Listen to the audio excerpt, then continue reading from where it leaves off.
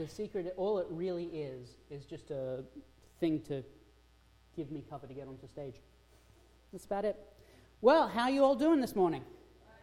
It feels like it has been ages since I've been able to get up here and yell at you. So this is going to be real fun for me.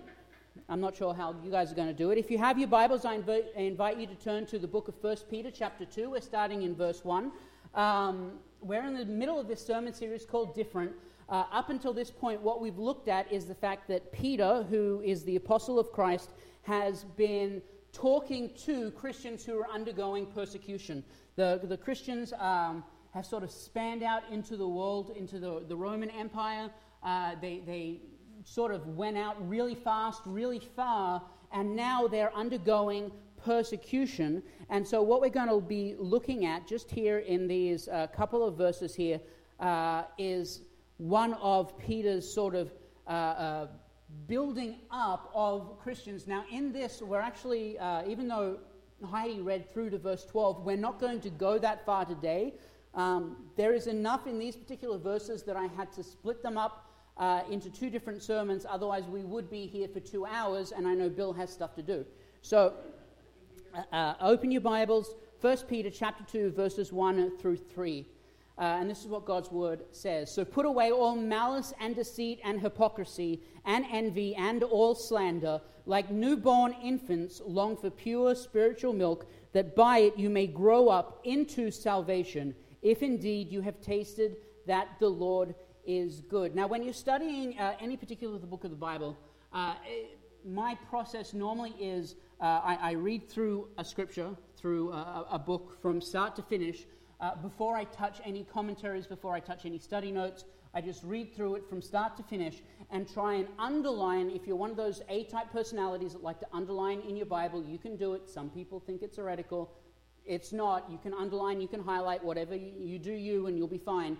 I like to underline words that are repeated, words that come out often, because when you're reading Scripture, one of the important things to remember is that repeated words are important. If you're reading through any Scripture and you see a word coming up over and over and over and over again, it means that the author wants you to pay attention to that particular word. If you're reading through the book of 1 Peter, one of the words that you would come across often is the word called. And so today we're going to spend a little bit of time on this word and the three meanings that it has in 1 Peter before moving on to one of my favorite sections in Scripture. So, called. It's an interesting word. It means, in its definition, to be appointed to something. Now, a lot of times we look at the word call and we say, oh, he's calling so-and-so on the phone. No, this has nothing to do with the telephone. What this has to do is with a calling or with a purpose. And so looking at this particular word in this particular context, I was able to come up with 3 calls that we need to apart from the fact that I spelt the word eternal wrong. Listen, when I do my notes, sometimes it's late at night, sometimes there are typos, right? I can't proofread myself, so whatever. So the first type of calling that we're going to look at is an eternal call to Christ. This is your salvation. So when we're talking about calling, the first calling that you have as a Christian on your life is an eternal call to Christ. What that means is your calling to Christ to be his adopted son or daughter into his kingdom is not something that's going to go away anytime soon. It is an eternal calling, and even when you die, that calling doesn't die with you. In fact, when your spirit goes to heaven, that calling continues as an adopted son or daughter to Christ. So the first type of calling, for the A-type personality that wants to write it down, Tina, is an eternal call to Christ. Only spell it right. Second type of calling is a temporary call to an assignment, and if you're in the Salvation Army, this is going to be something that you might be familiar with, especially if you have any experience with the officer life and the way that our lives work, is that we have a temporary call to an assignment. And while I'm talking in reference to Salvation Army officership, really that can be a temporary call to any assignment for any one of you, even in lay ministry. And so for me as a corps officer, I was appointed temporarily to Bellingham. I don't know how long that appointment's going to last. 10 years? There you go. From your lips to the DC's ear. However, this is a temporary assignment, and even if it lasts 10 years, 15 years, 20 years, it's still only temporary. It's not going to be the rest of everything that I could possibly do. And for some of you, you've got the exact same sort of temporary call on your life, that a temporary assignment. And this doesn't have to be specific to ministry. This can also be specific to what you do for a living. Some of you were called into working in a particular place so that you could minister to a certain type of people, even separate from the church, that you are, even when you go out into the secular world, you are representing Christ in such a way that you are on assignment from him to bring Jesus to people. Amen? And so you can look at this and be like, oh, well, that's just talking about the pastor up there yelling and screaming at you. No, this is everyone who is in Christianity has a temporary assignment. And the idea here is that it's temporary, it can change. And what we do as humans is we really, really, really hate change, which is ironic because it's the only thing you can really count on, right? Change is the only thing you can actually count on to continue to happen on a regular basis. But as humans, we fight back against change. And so what can happen is we can make this really comfortable bed, we can lie in that comfortable bed, and we don't want to change. I can have all of the greatest plans in the world. Oh, on my Saturday, I'm definitely going to go out to the park. I'm going to go out for a jog. I'm going to go out into the open air. And then Saturday morning rolls around. You're snuggled up. The heating blanket is still on. And you open one eye and you look at the clock and it says 9:30. And you say, I don't really need to go for a jog, do I? I don't really need to go. Who needs outside? Who needs that fresh air and that vitamin D from the sun? No one really needs that. I'll take a pill, it'll be fine. I'll take a vitamin, we'll call it good. It offsets, right? We can get comfortable in certain situations. And the reality is that God called us as Christians to temporary assignments, and so we need to be open to the calling of God for when those assignments change. Third type of calling.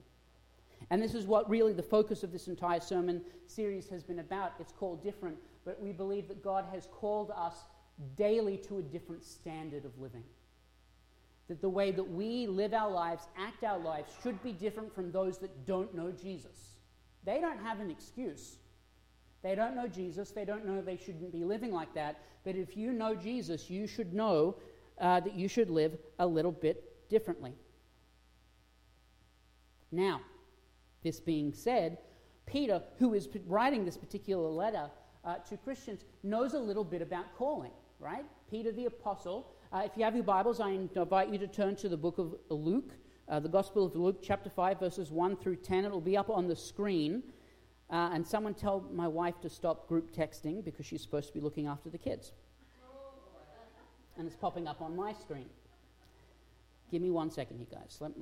Let's embarrass her a little bit. Guys, I'm texting back. Give me a second. Guys, I'm preaching. Done. Let's see if she says anything. All right. Back to the calling of Peter.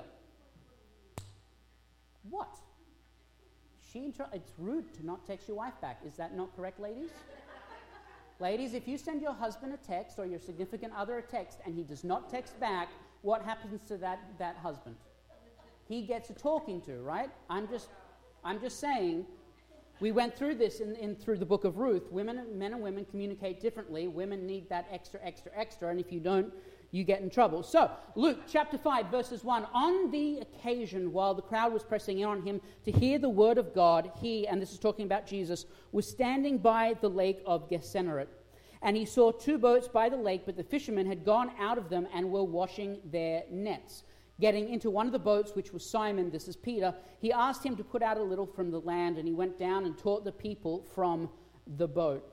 And when he had finished speaking, he said to Simon, put out into the deep and let down your nets for a catch." And Simon answered, "Master, we toiled all night and took nothing, but at your word I will let down the nets." And when they had done this, they enclosed a large number of fish, and their nets were breaking. They signaled to their partners in the other boat to come and help them, and they came and filled both the boats so that they began to sink. But when Simon Peter saw it, he fell down at Jesus' knees, saying, "Depart from me, I am a sinful man, O Lord." For he and all who were with him were astonished at the catch of fish they had taken. And so were also James and John, sons of Zebedee, who were partners with Simon. And Jesus said to Simon, "Do not be afraid. From now on you will be catching men." Peter was called to Christ. He was called out of a temporary profession into an eternal relationship and into an eternal assignment with Jesus. I often imagine, I give Peter a bad time. I make fun of him a lot. Going to be super awkward when I get to heaven, but whatever. I make fun of him a lot for some of the things that he does in Scripture. Jesus is getting arrested, and he pulls out a sword and chops a guy's ear off. I read a commentary that maybe he wasn't aiming for his ear; he was actually aiming for his throat, but he missed. And I just like that idea that Peter was so stupid he couldn't even cut someone's throat properly. Like, he's 5 feet away from you, like swordplay, let's do it. I'm just saying, and then there are other things that Peter did. "Oh yeah, Jesus, that's you. I'll step out on the water." "All right, step out on the water." Oh, man. Right? You just imagine Peter sort of, I don't know, he sticks his foot in it a little bit, which I kind of appreciate because I don't always say the most appropriate things. For an example, I text my wife during the preaching. I don't always do the most appropriate things, so I can sort of get together on Peter on a couple of things. But in this particular situation, I'm kind of on Peter's side. If you look at this story, he is a professional fisherman. It's what he does. It's how he feeds his family. It's how he makes his money. It's how he makes his living. It's what he does. He goes out all night, so I'm thinking as soon as the sun goes down, he's out on a boat. He spends all night fishing, and if you've ever pulled an all-nighter at a job, you know the first thing you want to do when you get back in and you're about to go home and go to bed is someone walking up and being like, "You know you did that wrong, right?" Right? This is what Jesus did. I've been fishing all night. I know what I'm doing, and this weird person comes up to me and says, "You know you did that wrong." Now, just me personally, when people do that here in the office, I get a little antsy. When I'm doing something and my wife comes into my office and says, "Hey, did you do this?" And I said, "Yes, I did it this way." She goes, "Well, should you have done it that way?" Right?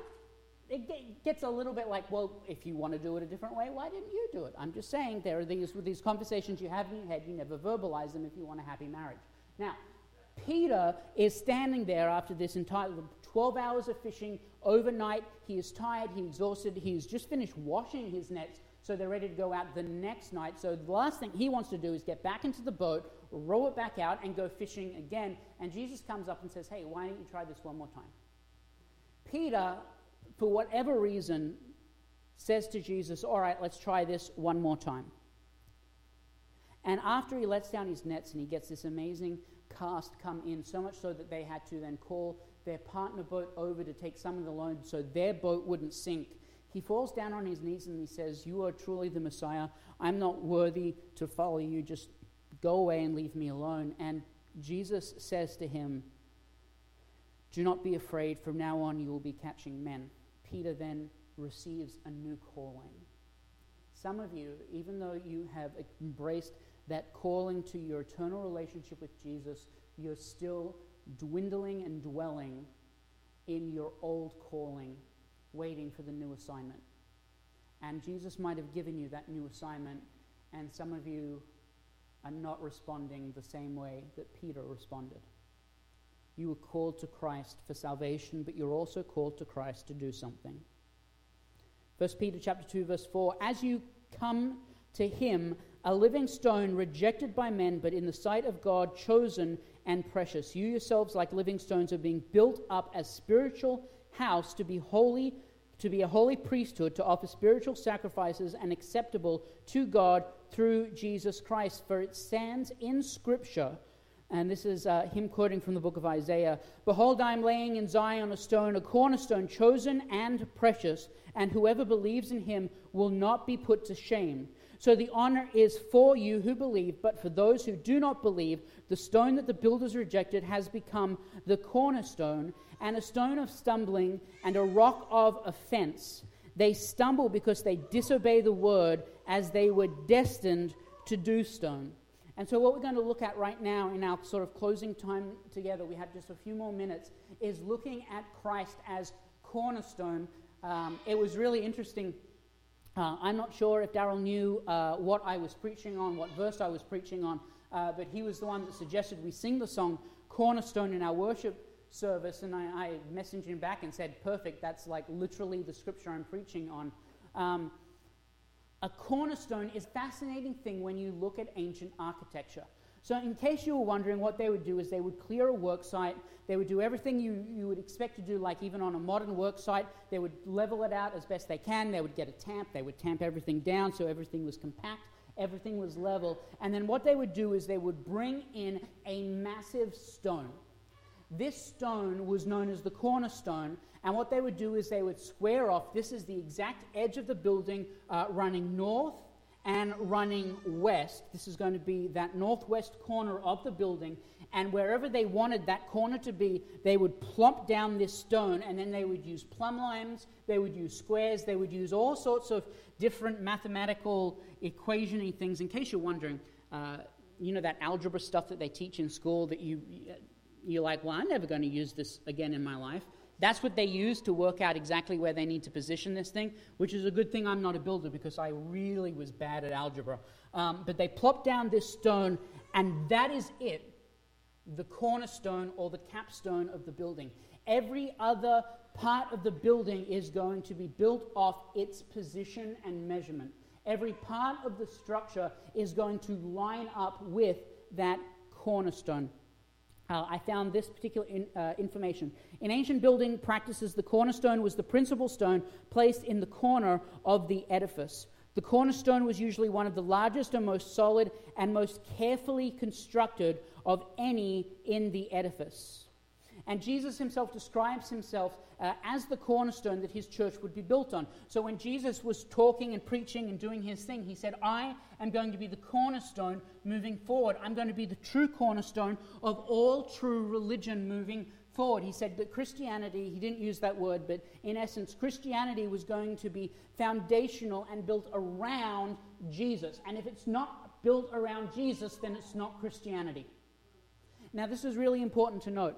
That if it's not built around what Jesus did, said, and taught, then it's not Christianity. You can get into a lot of trouble when you start either misinterpreting Scripture or adding extra stuff to Scripture because it makes you feel better about yourself. But there are certain things in Scripture that Jesus said, this is the way it is, and yet we as Christians sometimes come in and say, well, what he really meant was... well, he didn't really mean it that way. A perfect example, and I run into this a lot of the time, that the Scripture says, that Jesus himself said that we need to be equally yoked. That is, if you are a believer of Christ, you need to be in a relationship with someone else who is a believer in Christ. And not just any other believer in Christ, but someone who is actually on the same spiritual level as you. Peter has talked a little bit about here in 1 Peter chapter 2 that there are people who are on spiritual milk, that they are infants in the faith. And then later on he'll say, akin to people need to move and mature from that spiritual milk into spiritual food that they can actually chew on. And so we know that in spirituality, in our religion rather, that there are different levels. This doesn't denote different levels of significance, but rather different levels of understanding, that not everyone is at the same level as understanding as everyone else. So when you get into a relationship, you need to be equally yoked with someone who is in a similar level with you. That is a command from Christ, but too often we see Christian couples, I'm a feminist, I'm not sexist, it's usually the woman who does this, who says, it doesn't matter what he believes, don't worry, I'll convert him later. Because that's what some ladies do. Am I wrong? The man is usually a little more straightforward. I believe what I believe and I'm not going to change. I'll do what I want to do. I'll go where I want to go. I'll see who I want to see, but I'm not going to change. And if you expect me to change, then you're crazy. That's usually the male response. I'm not saying it's right. I'm just saying this is the usual way it goes. And I have run into, over my lifetime, of my sort of area of ministry, I've ran into so many people, 85% of whom are women, who say, it doesn't matter, I'll get into a relationship with this guy, it doesn't matter that we don't believe the same thing, I will pull him along and we'll get there. Do you know how many times that has worked? Preach it. Preach it, sister. You know what I'm talking about.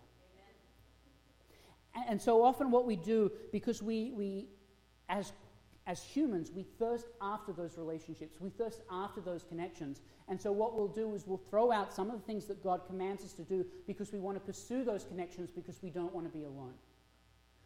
For some reason, we think that we're alone, even though as a Christian, you have the entire body of believers as your family.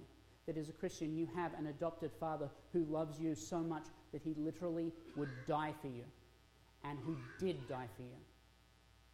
We put our emphasis on these outside things which we really shouldn't.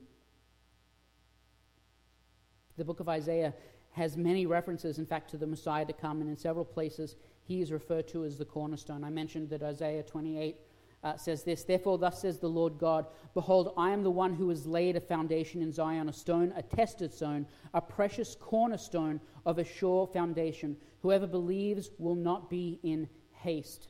And I will make justice the lion and righteousness the plumb line, and hail will sweep away the refuge of lies, and water shall not overwhelm the shelter." In the New Testament, the book of Ephesians says this, that when you are no longer strangers and aliens, but you are fellow citizens with the saints and members of the household of God, built on the foundations of the apostles and prophets, Christ Jesus himself being the cornerstone. All of Scripture is saying that Jesus Christ is the cornerstone to what you believe. Jesus Christ is the foundation to everything that we do and say. In the Salvation Army, our first doctrine says that we believe in the Scriptures of the Old and New Testaments, and that they were given by inspiration of God, and that they only constitute the divine rule of Christian faith and practice. It's a very wordy way of saying, if it's in the Bible, we believe it. If it's in the Bible, we practice it. If it's not, then we don't believe it and we don't practice it. That's what the foundation of the Salvation Army is. It's built around Doctrine 1. All the other 11 doctrines, the other 10 doctrines, are built on that one foundation. Every other doctrine references that back and is then built on a scripture verse or a scriptural concept. And so the question I have for you today, before we move on, which we're going to move on next week, we're going to talk about your life and how this interacts and works with you. But I want you to ask yourself the question, is Christ your cornerstone? Is that the foundation that everything about your life is built on? Not just your church participation, but everything in your life. Is it built around Christ? Your relationships, your work, the way that you act with people, interact with people, react to people, is it built around the cornerstone of Jesus Christ?